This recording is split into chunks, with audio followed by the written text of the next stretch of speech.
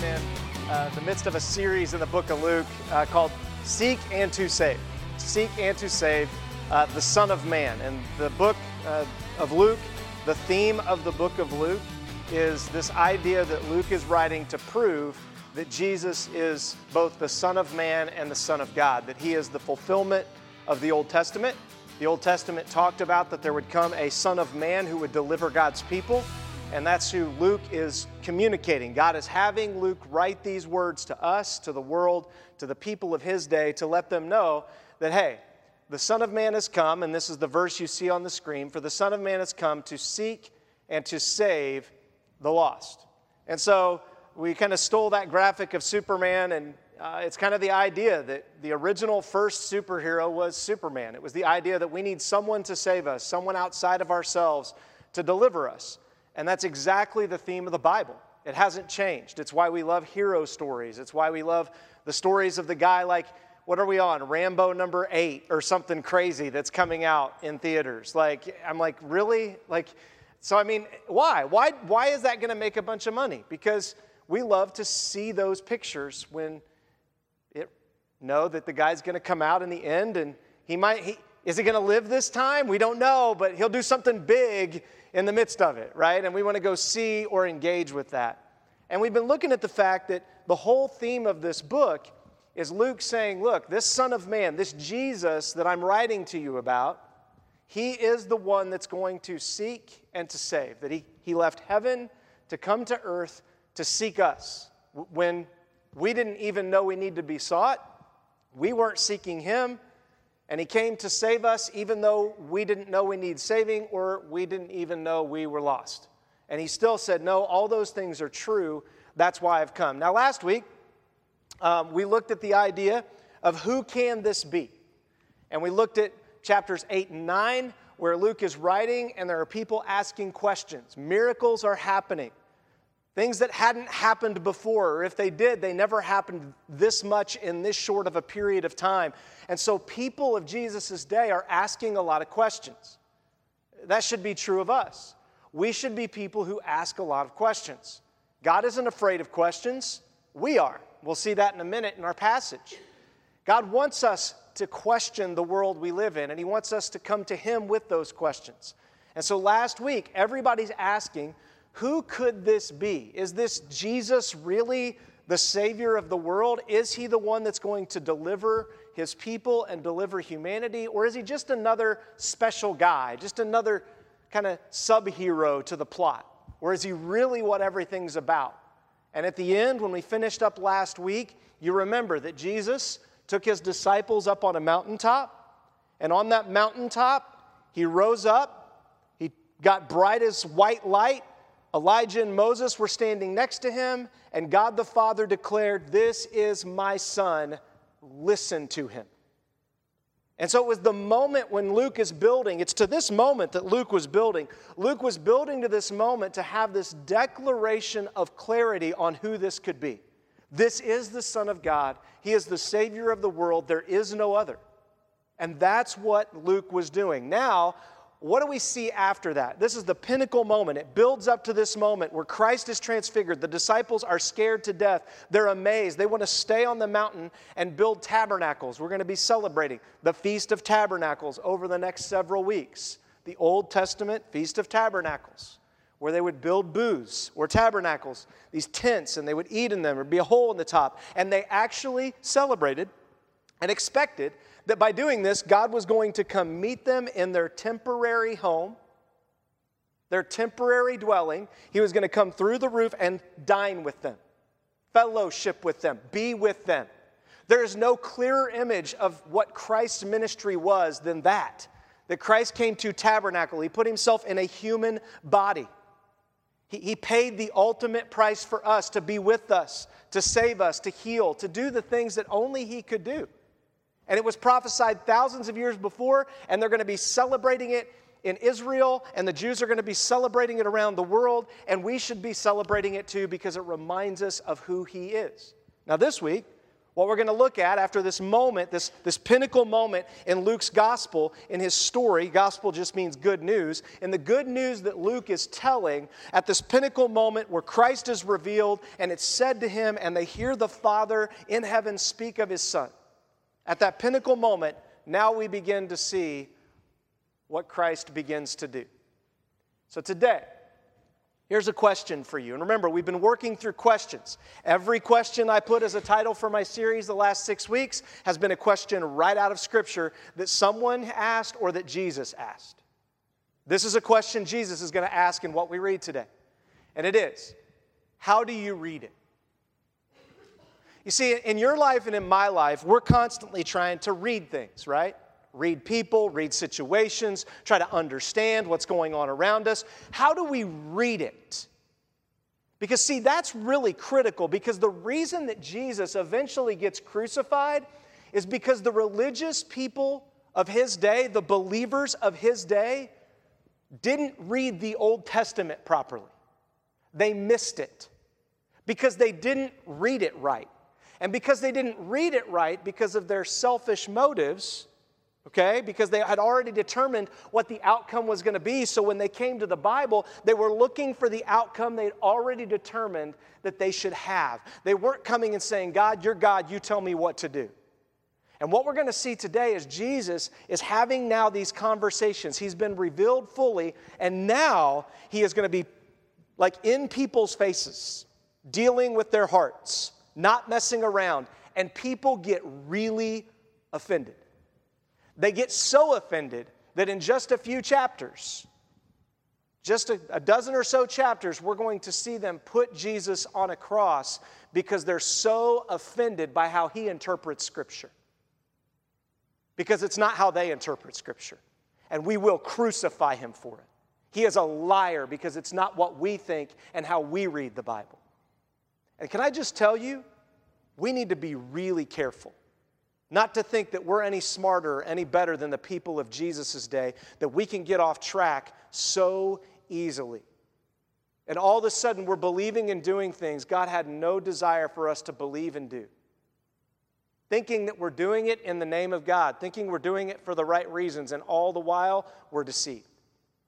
And so Jesus kind of deals with that. So let's dive in. If you've got your Bibles, it's going to be in Luke 37. It's also on the live page. You can follow along. We're going right through Scripture. So if you can find Luke, it's towards the end of your Bible. Matthew, Mark, Luke, John. It's the third of the good news stories, the gospel stories.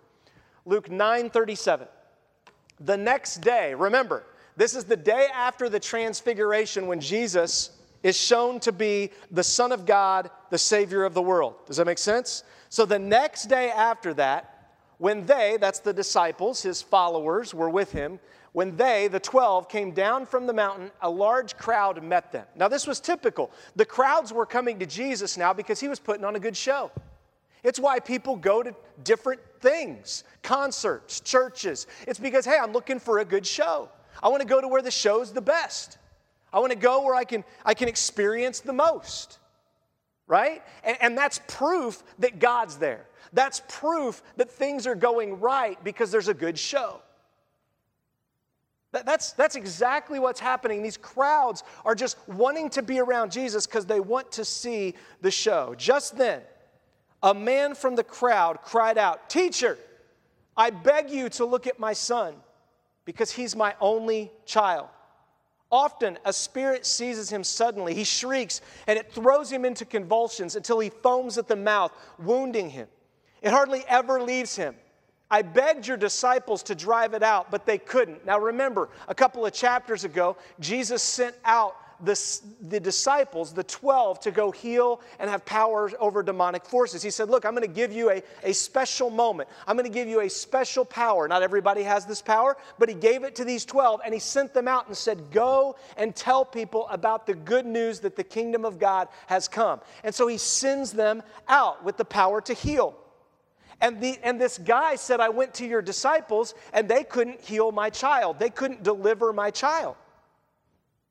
And so this guy's like, hey, You're coming off the mountain, and that's great. And remember, the disciples were bragging about all they had done just a chapter earlier. They had been bragging about, look at all that God accomplished. They're saying, look at what we did in your name. Isn't it interesting? They don't tell what they didn't do, right? It's like your kids, right? Like you give them a list of things, and they know which things they didn't do. They don't tell you those. They tell you all they did do. Mom, I did this, and I did this, and I did this. And then it's like we intuitively know as parents, don't we? We're like, oh, well, did you do this? Well, no, but look at everything else I did. Like, well, you didn't do that. Like, go do it, right? Okay, fine, right? It's the same kind of thing. These disciples came back, and we're going to see their heart. It's on full display in this chapter, what the disciples were reading about God's word, how they interpreted what they believed their future would be as a result of following Jesus. Let me just tell you, there are many people today who interpret the way their future life on this earth will be the same way these disciples were. There are teachers out there who teach it. And so here we are, and look at what Jesus' reply is. This man is hurting. This is his only child. His disciples couldn't heal. And Jesus replied, "You unbelieving and rebellious generation, how long will I be with you and put up with you?" That's so kind and nice. Listen, I just want to tell you something. It's hard for me to... No, Jesus is like, you wicked, rebellious generation. And he doesn't just say this to the disciples. He's saying it to everyone. He's come down off the mountain having been revealed as God's glory. And he's like, really? I was just in the presence of my Father revealed, and now I'm back in this body, I'm here, and it's still, you just want stuff. I mean, this guy comes and said, he's my only son. Like, that's supposed to, like, make it better?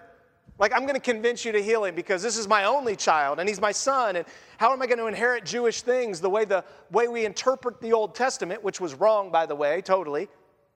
Like, in the Old Testament, there were people who gave daughters inheritances, right? They chose to do that. But they had reinterpreted it that, well, if you don't have a daughter, then we can take your land and we can redo it. And there was supposed to be a year of Jubilee that if that happened, then people could get their lands back. And oh, no, they weren't celebrating the year of Jubilee. See, this guy understands. He's like, this isn't just about my son. This is about my lineage and my heritage. And Jesus knows this. Jesus knows that there's more at play for this guy, just like for you and I. Oftentimes when we ask for things, it's a mixed bag, isn't it? It's a mixed bag. It's both, yes, I want this, and it's not bad to have it, and so God should give it to me. And God, look at how good I've been. Look at all I've done. And here's why I'm going to convince you to do it. But deep down, God knows our heart. God knows deep down that, okay, there are 3 other motives you're not talking about why you want this. Let's deal with those first. Let's talk about your heart. Let's talk about why you want those things. See, Jesus, that's why he says, this isn't mean. He's stating a fact. You all are rebellious. Are you rebellious? Yeah. I'm rebellious. And I have to take that rebellion and crucify it, which is what we read last week. I have to say, you know what? I die to myself. I die. I'm no longer going to be a rebel. I'm no longer going to try to get my way the way I want it, the way I think things should work. I'm just going to fall at your feet and worship and surrender to you. And we finish our message this day. We're going to celebrate communion, and we're going to see a story where that happens. And so here you have it. And he says, how long will I be with you? And then look at this. He doesn't stop there. He could have said, how long will I be with you? Now I'm leaving. And he could have just marched out the door and gone and done something else. And yet the God of the universe, after he tells us a really hard, stinging, painful thing about our hearts, he says, bring me your son. As the boy was still approaching, the demon knocked him down and threw him into severe convulsions. But Jesus rebuked the unclean spirit, cured the boy, and gave him back to his father. You're rebellious people. How long do I have to put up with you? But I love you. Here's your healed son. Isn't that God? Isn't that the God of the Bible? The God of the Bible who lays out and says, look, I love you. And I'm going to tell you the truth about yourself and about other people and about the circumstances of the world you live in. And sometimes I'm going to have mercy and grace, and sometimes I'm going to have justice. And in this moment, Jesus is like, bring him to me. I'll heal him. And it says, and they were all astonished at the greatness of God.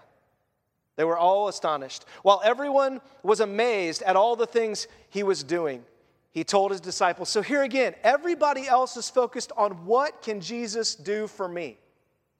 That's the focus. Everybody's looking and saying, look at all he can do. Maybe I can get in on some of that, right? Not, he's God and I just surrender and whatever he gives me, I'll take. I'll be content with because he's in charge. That's not the heart here. They're just amazed that cool stuff is happening. And as soon as the cool stuff stops happening, guess what? They're ready to put him on a cross. They're ready to crucify him. They're ready to get rid of him because show's over. I ate all my popcorn. Credits are running. And I know in this movie there's no last scene credit that I have to stay for, so I'm out of here. Try to get in my car, get home before traffic. Same thing here. And it says, look at this. He told his disciples, let these words sink in. In other words, read into this. Listen to me. Just like the Father said, listen to my Son.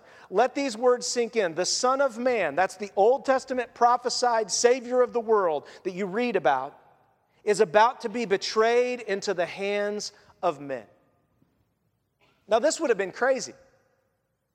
Because if he's really the Messiah, he's supposed to overthrow the Romans and bring the Jews in to reign and rule over the whole earth. They're supposed to take over. That's what the Son of Man's going to come and do.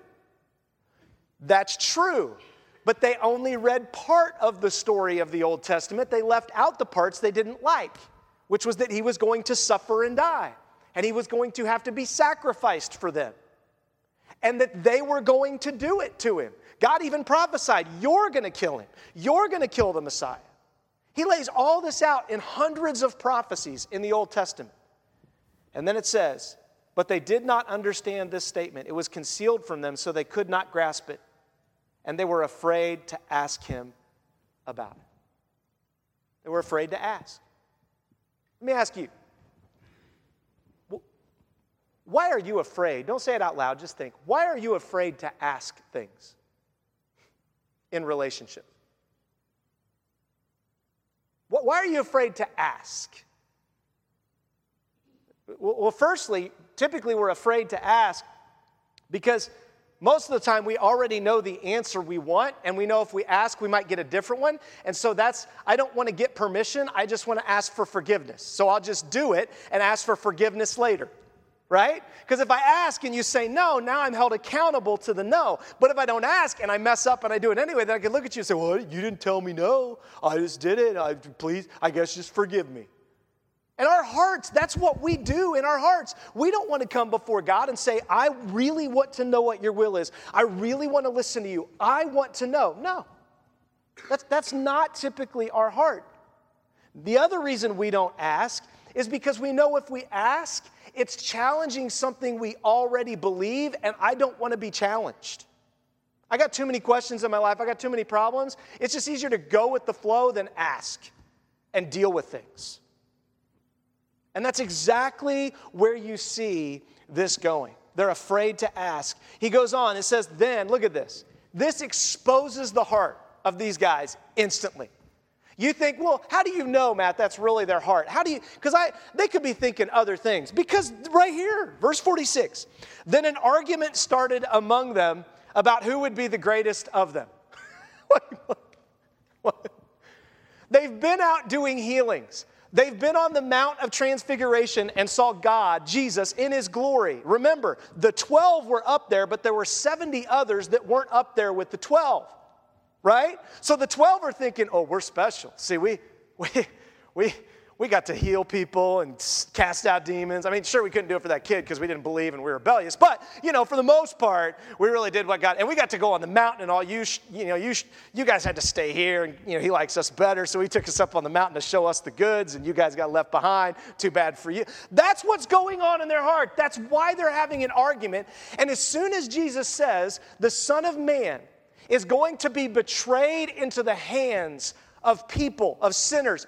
As soon as their next question is, okay, if he's going to die, who gets all the stuff? That's so wicked. That is just like, are you kidding me? And that's exactly what they're doing. Well, he said he was going to die. We really don't understand what that means, but wow, if he's going to die, guys, I've been doing some really great things, and, we could have had that argument at staff meeting last week, Staff meeting last week, I said, hey, I might just kill over this week. I don't know what's going on in my life. You guys better be ready, We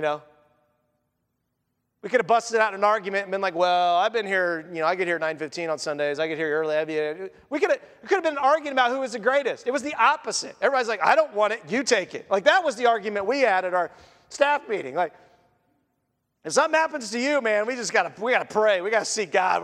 I don't know what's going to go down. See, these guys are arguing who's going to be the greatest. Can you imagine? Jesus just said, you're a wicked and rebellious people. He says, I'm going to die. He lets them in on his pain. I'm going to die. I'm going to be crucified. This shouldn't happen to me. I'm the Son of God, the perfect Savior of the world. And he's letting them into his heart, and they're like, oh, yeah, that's great. Now who's going to be the greatest? But if we're honest, we do this. Well, I think it should be done this way, and I think I should be in charge, and I think this should happen, and I think that should happen. That's the way we are. But Jesus, look at this, knowing the thoughts of their heart, took a little child and had him stand next to him. He told them, whoever welcomes this little child in my name welcomes me, and whoever welcomes me, him who sent me. For whoever is least among you, this one is great. They're arguing, and he goes, no, whoever's least among you, that's who God's going to make the greatest. Then he says, John responded, Master, we saw someone driving out demons in your name, and we tried to stop him because he does not follow us. Jesus is teaching. He looks at them and says, the least among you will be great, and they go off on this tangent where they go, John responded, well, Master, we saw someone, and they were trying to do stuff in your name, and we're going to put them in their place. You're still arguing about it. And then he goes on and he says, look, Master, we saw someone, he does not follow us. Don't stop him, Jesus told him, because whoever is not against you is for you. I just got done teaching you that the least of these, and you're still saying, well, we wanted to stop him because he's not as important as we are. I mean, this is like the parent who tells their kid over and over, like, your socks are still in the living room. They're still there. Every day I come home, there's socks. Why? That's different pairs sometimes. There's three. I mean, you say the same thing over, and it's obvious you don't care. You just don't care. Just say it. Well, you see, it's because when I got home, just say, I don't care what you say. I've decided my socks can be on the carpet and stink the carpet up, and that's good for me, and it should be good for you. I love you. Have a great day. Like, that's what you've decided. It's fine, just state the facts. That's what Jesus is doing. He's like, look, why are you so worried about what everybody else is doing in my name? Be worried about what you're doing. You're arguing. You're having this mess. Be worried about you. And he goes on. He says, and the other thing is, he says, whoever is not against you is for you. He's like, you don't know what God's doing. Have you prayed? Have you asked? Nope. See, and notice they say, look, they don't say, they're not with you. John says, they're not with us. See, the question was never, are they a follower of my Savior, my Master? Do they know him? Are they obedient to him? Those weren't the questions. The questions was, if they're not with us, then they're not as good as us, they're not as great as us, and so I'm done with them. That is just so wicked. That is not God's heart.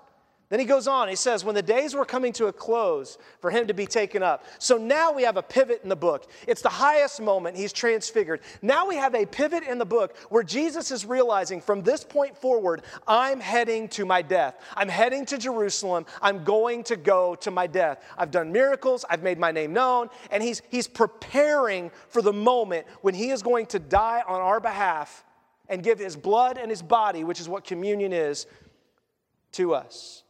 And it says, he determined to journey to Jerusalem. He sent messengers ahead of him, and on the way they entered a village of the Samaritans to make preparations for him.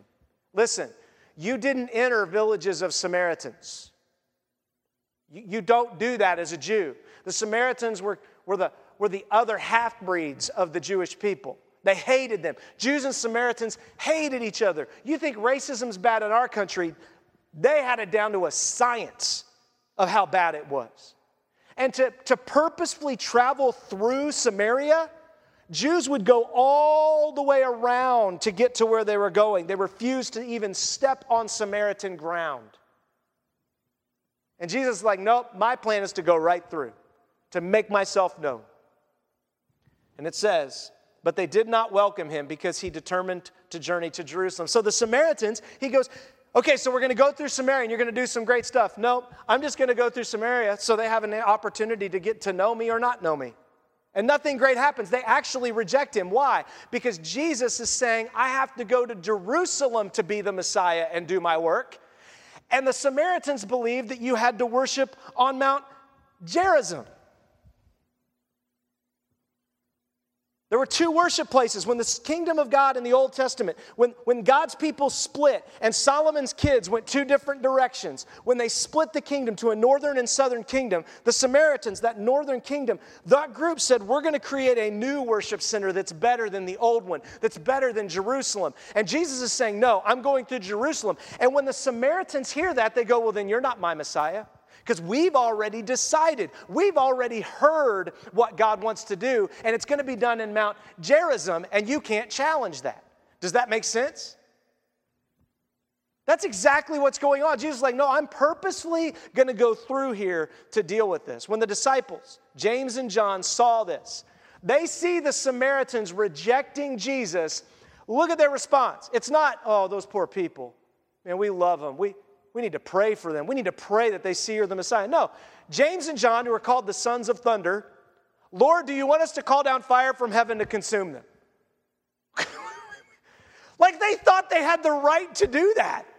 Like God didn't say, I give you power to call down fire from heaven. He said you can heal people, you can cast out demons, and then you can speak about the kingdom. He didn't say you can call down fire on people's heads. But that's what, now they're like, well, he gives us power, and so they want to I know we weren't believing and we couldn't heal that boy before, but we believe that if you give us jazz hands, man, we can shoot fire out of them and kill people. Like, woo! And just like we believe that you could do that if you want us to.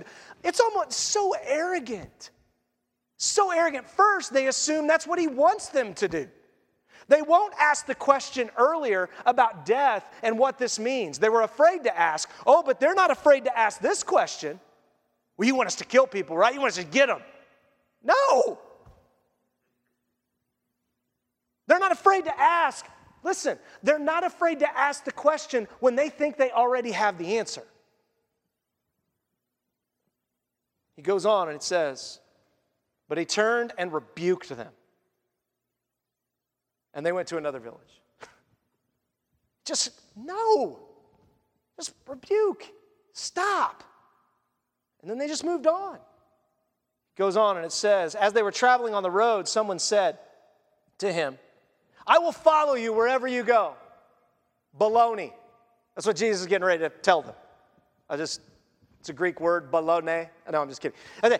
So he says, wherever you go. Jesus told him, foxes have dens, birds of the sky have nests, but the Son of Man has no place to lay his head. See, he's on his way to Jerusalem, and they all believe he's on his way to Jerusalem to overthrow the Romans, to establish a kingdom, to build a palace, and live in it. That's why they're following him. They believe, okay, here we are, we're marching, and we're going to take over. This is going to be awesome. He's like, I don't have any place to lay my head. Wait, but I thought you were going to Jerusalem. I thought you were going to lay your head down. I thought we were going to rest and everything. Did I say that? No, you interpreted that because you already believe that's what's going to happen and you don't want to hear anything different. You've already determined in your heart this is what you want, this is what's going to happen, and any challenge to that, you throw up a wall. And he goes on and it says, then he said to another, follow me. Imagine being this guy. Look, Lord, I'll follow you wherever you go. And you're like, well, foxes and birds have nests, and, the Son of Man has no place to lay his head. I mean, you're looking at him, he's like, yeah. And then he looks at another guy and goes, how about you follow me? Like, they'd be like, wait a minute. That guy didn't even offer to follow you. I offered to follow you, and you didn't say, sure, come on, follow me. I'm so happy you said that. No, you like, okay, that's great. And then you turn to another guy, how about you? You want to follow? You follow me. Well, I just asked. That's offensive. That's offensive. Because Jesus knew their hearts. He knows everybody's trying to use him, and they don't understand. We just read where it's been concealed from them. They don't get it. They are so deceived. They don't understand what the purpose of life is. They don't understand what the purpose of the Bible is. They don't understand what the purposes of God are because they've been so overwhelmed and deceived for so long. And then it says, Lord, he said, first let me go bury my father. Sounds like a pretty okay demand, right? Like, whoa, hold on. Yeah, I really want to follow you, but I'm concerned for my dad. I want to take care of my dad. Now, bury your father doesn't mean he was necessarily sick and he was going to die, because if he was sick and he was going to die, what could have the guy asked instead? Would you heal my father? Then I can come follow you because I'm afraid my dad's going to be sick and die. That's not what he was probably talking about. Most likely he's saying, well, first I have to take care of the family business, the family affairs, and then when all that's done with the time I have left over, I'll come and give that to you.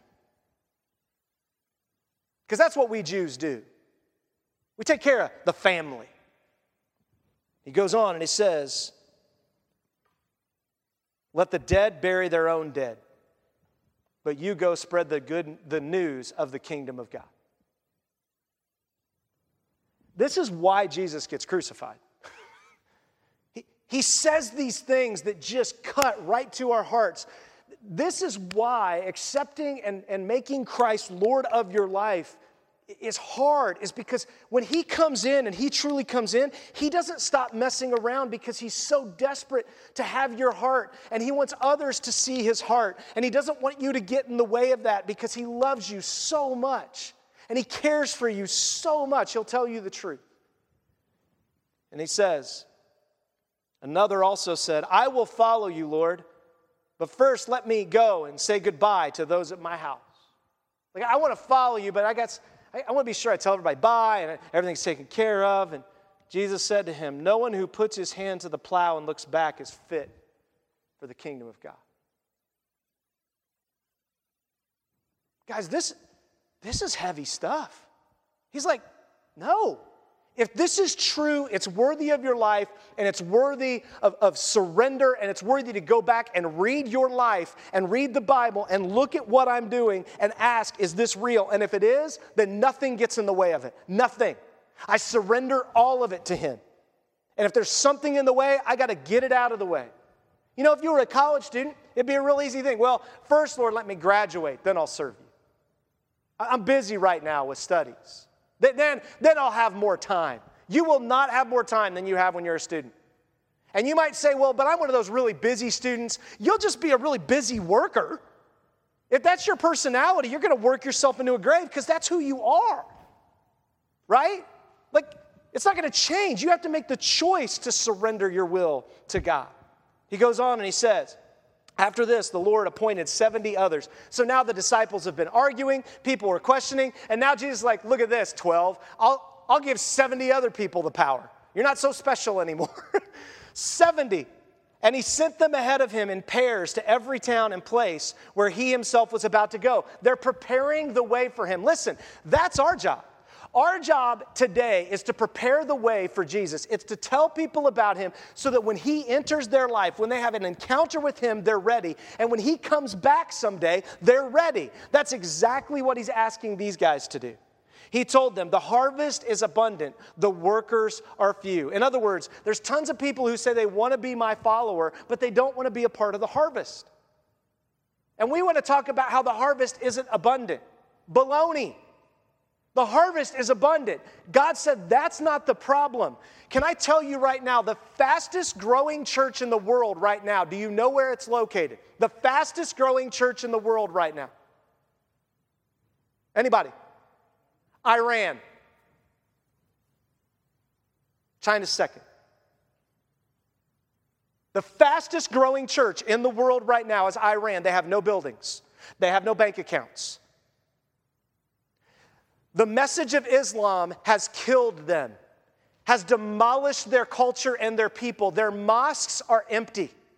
People aren't showing up for mosque service anymore. They're not coming, and they're hungry. And Jesus is appearing to people in visions. People are having visions, and Christians are risking their life to tell the people around them about Jesus. And the people who are leading the charge in Iran are women. The women who are going to be killed if they're found out by their husbands. They don't care. They're surrendering their lives to serve their husbands, to give themselves to these wicked men and still serve them in the midst of it. And when their husbands come to know Christ, you know what they do? They turn over the church to their husbands. They don't keep the power themselves like the feminist movement. They're like, I've been praying for this. I've been asking God to give me a leader. I've been asking God to reach my husband, and he's reached. Now lead me. And it's exploding. You're not going to hear about it in the news media.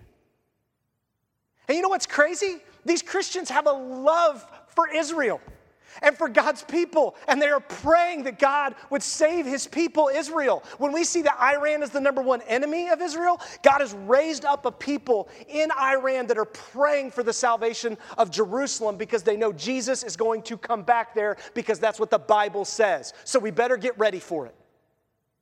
We don't believe what we've read. We don't believe what we've been told. We believe what God says. That is happening, folks. I'm not making this up. God is doing miracles because the harvest is abundant. The problem isn't the harvest. The problem is the workers. We're distracted. That's why he says, therefore pray to the Lord of the harvest to send out workers into his harvest. Now go. I'm sending you out. Look at this. I'm sending you out powerful like Superman in the world. Is that what he says? Like lambs among wolves. You know what happens to lambs among wolves? You know, if you don't know, maybe you should try this as an experiment someday. Go to a wolf farm. Go to, I don't know, Yosemite. Go someplace where they have wolves. Be safe, but take a lamb with you. And when you see a pack of wolves, throw the lamb out and see what happens. See what happens when you throw a little lamb, baby lamb. Just throw it out there and see what happens with the wolves. They don't be like, oh, let's take it in and raise it as our own, like the Jungle Book. This will be great. That's not what happens. That's a Disney movie. They rip it apart. And Jesus says, oh, and by the way, this power you have, what I'm sending you out to do, just know, expect that you're going to get ripped apart if you follow me, because that's what's getting ready to happen to me. See, the people in Iran know this. They know that if I come to know Jesus, it means the rejection of everything around me, my nation, my culture, my family, everything, and he's worth it. And that's why they do it. Here, that's not our heart. We're like these other people that keep asking these questions. He says, don't carry a money bag, traveling bag, or sandals. Don't greet anyone along the road. Can you imagine if we started sending out missionaries like this? You don't have any health insurance. There's no, travel insurance. You just go. Good luck. Hope you come home. If not, praise God. Goes on, it says, whatever house you enter, first say, peace to this household. If a son of peace is there, your peace will rest on him. But if not, it will return to you. You're looking for people of peace. People who aren't just out to murder you, that just hate God. You're looking for people that are at least open to God. They don't just hate God and want to kill you.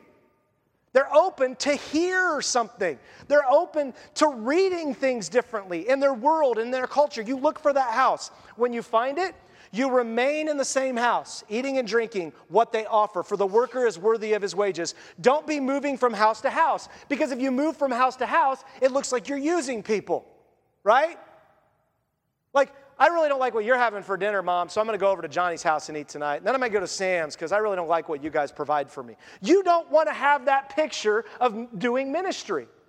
And he says, the worker's worthy of his wages. He says, eat whatever they offer you. Listen, I was a picky eater when I was a kid, terribly picky.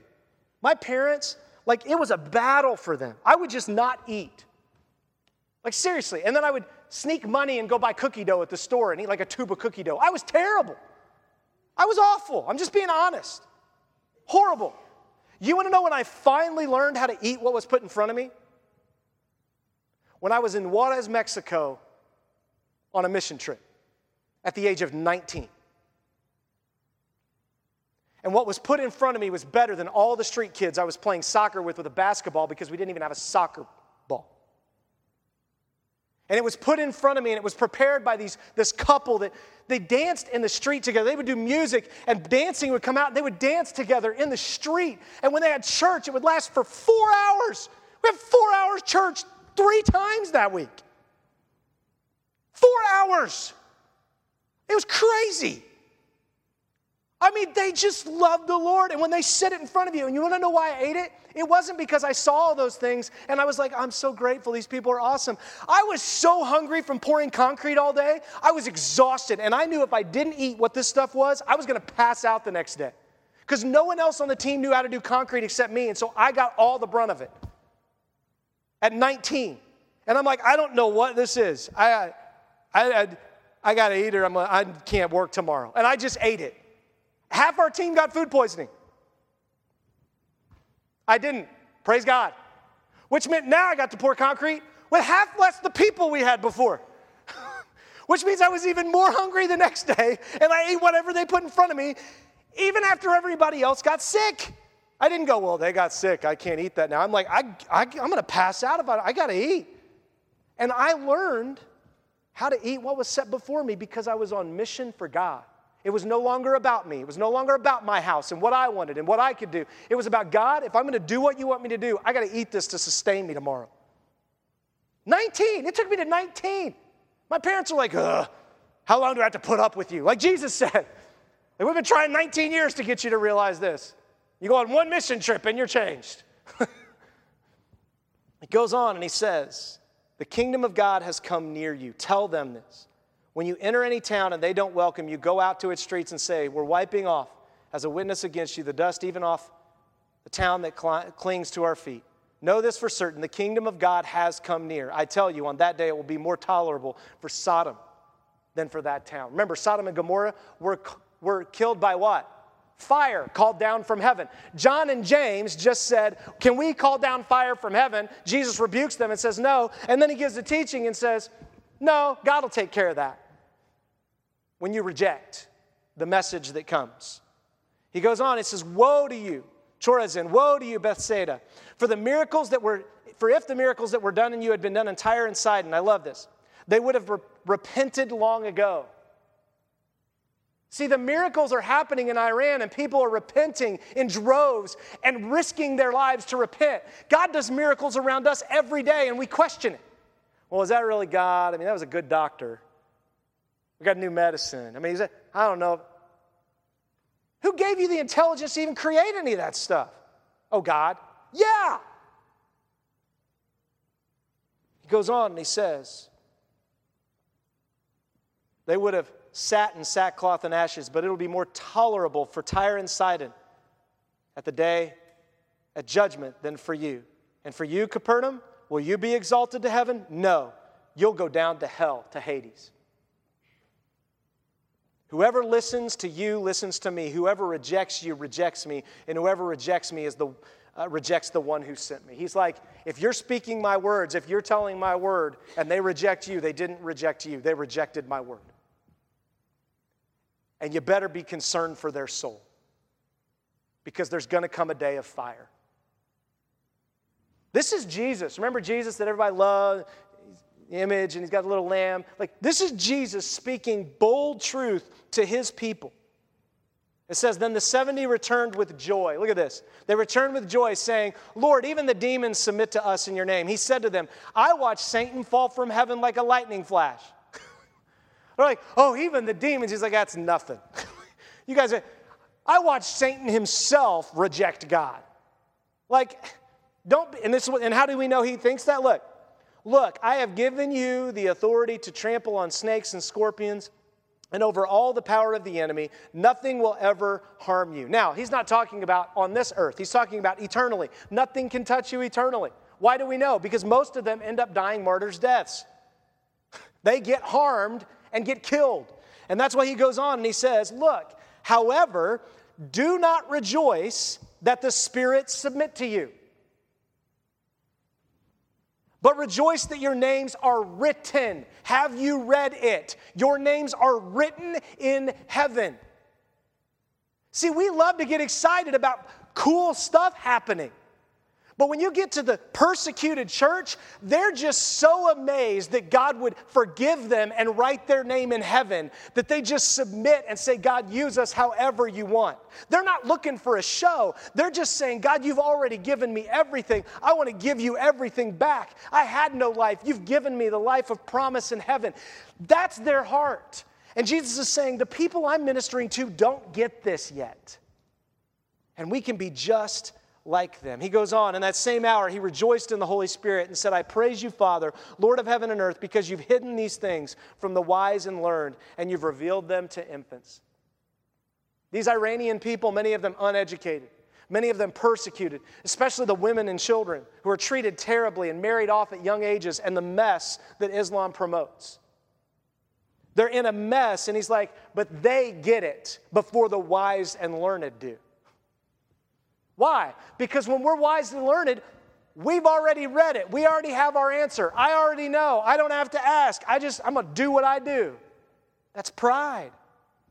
He goes on and he says, yes, Father, because this was your good pleasure. God loves to take idiots and make them look great. That's the whole story of the Bible. He takes murderers and adulterers and thieves, and he makes them look amazing, so that they can't get any credit. And all the while we're running around like the disciples were trying to get credit. Look at what I've done. Look at what I've done. Look at what I've done. No, you didn't do any of that. God did. All these things have been entrusted to me by my Father. No one knows who the Son is except the Father, and who the Father is except the Son, and anyone to whom the Son desires to reveal him. Listen, and Jesus desires for him to be revealed to the entire world. That's why he just said, go out into the harvest and reveal me to people. I want everybody to see me. I want everybody to have the opportunity to know who I am and to know the God of the universe that has sent me. That I am God and I sent myself. That we agreed together, Father, Son, and Holy Spirit, to this plan. He goes on, then turning to his disciples, he said privately, the eyes that see these things you see are blessed, are happy. Do you realize how happy you should be that if you know Jesus, your name is written in heaven? That whatever circumstances you're dealing with and whatever mess, if you have sickness, if you have problems, if you have depression, whatever it is, he's like, do you see how happy you can be just to realize that your name is written? Have you read what God thinks about you as his child, how much he loves you, that he's willing to warn you because he cares about you? For I tell you that many prophets and kings wanted to see the things you see, yet didn't see them, to hear the things you hear, but didn't hear them. Just then, an expert in the law stood up to test him, saying, Teacher, what must I do to inherit eternal life? Look at what Jesus said. What is written in the law? He asked him. Jesus says, how do you read it? Jesus says, what's the Bible say? And he doesn't just stop there. Right? Because see, that's what people do today. Well, God told me. Well, here's the scripture verse. And they pull out a scripture and see, I did it because right there's the verse. I can do it. Whoa. He goes on and he says, I love this. Okay, how do you read that verse? How are you getting, how do you really see it?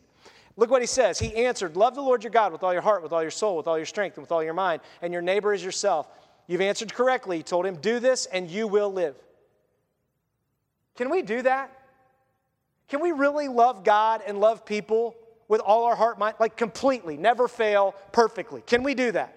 It's impossible. That's why we need a Savior to forgive us and die for the times when we don't do it, to save us, to forgive us. And Jesus says, yeah, you're right. If you can do all of that, you can get to heaven. And you know the guy's going, well, I can't, dude. Nobody can do all that. Exactly. He told him, do this and you'll live. But wanting to justify himself, he knows he's condemned. When Jesus says, love God and love people, and then you'll be in heaven, he goes, well, I know I haven't loved God and loved people, so I got to justify myself. I got to get a zinger in there. That's what he does. So he says, do this. But wanting to justify, he asked Jesus, and who is my neighbor? Well, who's really my neighbor? What kind of question is that? You just said love God and love people. If they're a person, then you love them. Jesus took up the question and said, a man was going down from Jerusalem to Jericho and fell into a hand of robbers. They stripped him, beat him up, fled, and leaving him half dead. A priest happened to be going down the road. When he saw him, he passed by on the other side. So religious person, priest, sees the guy, he's like, I don't got time, passes by. He doesn't want to get dirty because if the guy's bleeding, then I'll be unclean and I can't go do my priest stuff, so I just got to let somebody else take care of it. In the same way, the Levite, when he arrived at the place and saw him, passed by on the other side. This is a Levite. This is another religious leader of Jesus' day. These are two religious leaders. But the Samaritan on his journey came up to him, and when he saw the man, he had compassion. This would have been very offensive to hearing this story. He went over to him and bandaged his wounds, pouring on olive oil and wine. Those were kind of expensive to do that to some Samaritan guy who you don't even know how he got beat up or why. When he put him on his own animal, brought him to an inn and took care of him. The next day he took out 2 denarii, that's quite a bit of money, and gave them to the innkeeper and said, take care of him. When I come back, I'll reimburse you for whatever extra you spend. Can you imagine being the innkeeper? I'm going to do everything I can for this guy. Hey, do you want steak tonight? How about we both eat steak tonight? Because he's going to pay me back, right? Like, would you like to go on a little trip today into town and buy some stuff? Let's do that because I think that would be good. Like, he goes on and he says, which of these 3 do you think proved to be a neighbor to the man who fell into the hand of the robbers? The one who showed mercy to him, he said. Then Jesus told him, go and do the same. But see, this guy couldn't do it because the laws they had made up said he couldn't do that for a Samaritan.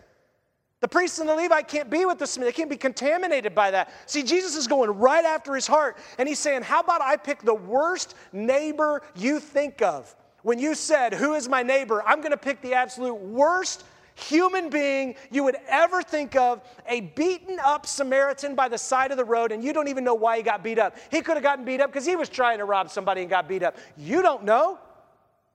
He picked the worst case scenario, and still the guy had to answer and go, well, the guy that helped him. Good, now do that. But this guy knows, I don't know how. I don't know how to get around my belief system and the Old Testament laws and all the things how do I get around that? You have to reread. You have to go back and reinterpret. You have to understand Scripture, not from the mess you've been taught, but what's true in the Bible. It's exactly what this guy knew. The last story as we wrap up, while they were traveling, he entered a village and a woman named Martha welcomed him into her home. So picture it. There's travelers, they're traveling. Remember, they were welcomed into homes, a person of peace. Martha welcomes her into the home.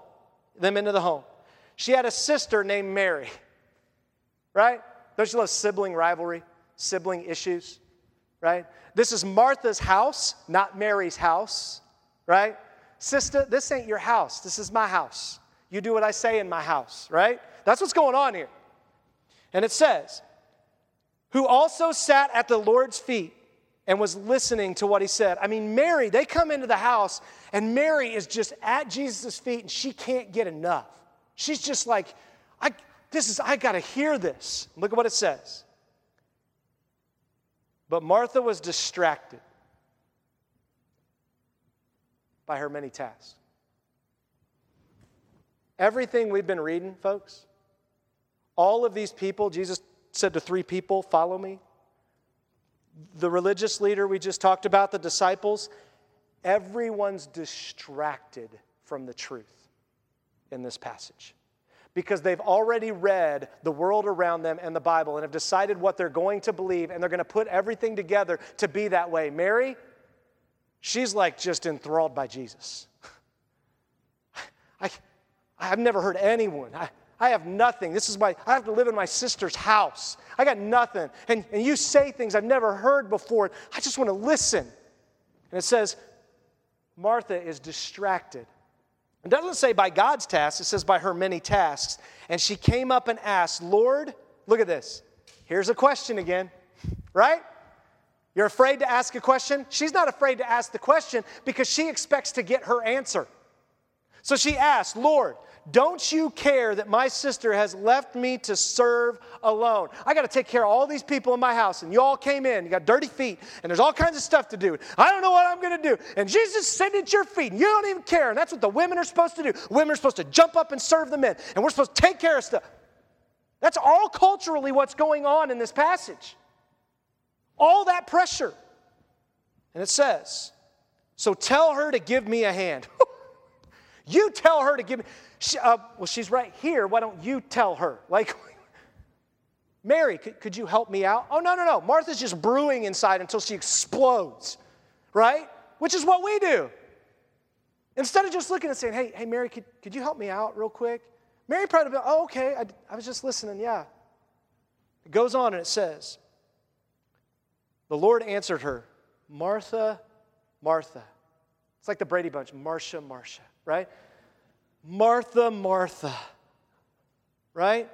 You are worried and upset about many things, but one thing is necessary. Mary has made the right choice, and it will not be taken away from her. See, we get distracted by all kinds of tasks, all kinds of life around us, and it's real easy to get distracted and forget to even read our Bible, to even know our God, to sit at His Word and open it and expect Him to meet with us, to tabernacle with us, to talk to us. That He would even want a relationship with us. Listen, you want to know how we know He wants a relationship with us? Right there. He shed His blood and gave His body to say, I will take the penalty you deserve. You deserve to burn. You deserve fire to come down on your head for how you've been in rebellion. And if you look deep in your heart, you know how prideful and rebellious you are. But there's also some of us who look and we see that pride and rebellion and we won't let God love us. We won't believe the truth that God said you could be forgiven and reestablished and have a new life in me. And so we live in that darkness. And Jesus says, I want to call you to the light of who I want you to be. It's a both and. And He looks and He says, Martha, you're so busy. Stop. That's why we do communion. It's a moment for us to stop. It's why we come on Sundays to put away the distractions and come before God and say, God, I recognize, Jesus, what you did for me. That you died in my place, and I eat the body, the bread that symbolizes your body, that you died for me, and that you give me the ability to live for you through the power of the Holy Spirit. See, that's communion. Listen, if you've not made the decision to follow Jesus and to surrender your life to Him, do not take communion. We don't pass it around because we don't want pressure. Like, the person next to me took it. No. The way we do communion is you'll be sitting and we'll have a time of music playing, and you can get up when you feel led and come forward and take a cup and take a piece of the broken body of Christ, the blood He shed, and you can come back to your seat. You can go off to the side. You can pray with other people if couples or families want to do that. You can take communion. Communion is this idea that God came from heaven to earth to commune with us, and then we do this as a remembrance that my name is written in heaven, which means I'm going to get to commune with Him forever someday. So when I take this, it's not just, oh, it's so bad, it's all death. It's, wait, He comes back to life. I get to spend eternity, and I'm going to be with Him forever. That's communion. The Bible also says, just like Jesus preached through this passage, to be careful. Don't just say, I'm a follower, I do it.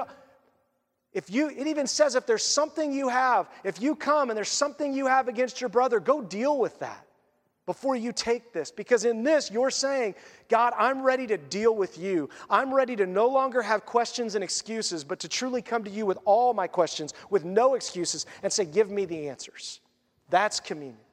And if you've surrendered your life to Jesus, this is your moment to rejoice that your name is written in the book of life, the Bible says, because of what He did for you, not what you've done. See, that's communion. And it's beautiful. It's the greatest gift God's given us of His love. And we're going to do it this week, next week, and the next week. If you're not ready to take communion today, don't take it. We have 2 more weeks. I would encourage you to pray, to ask God, to seek Him.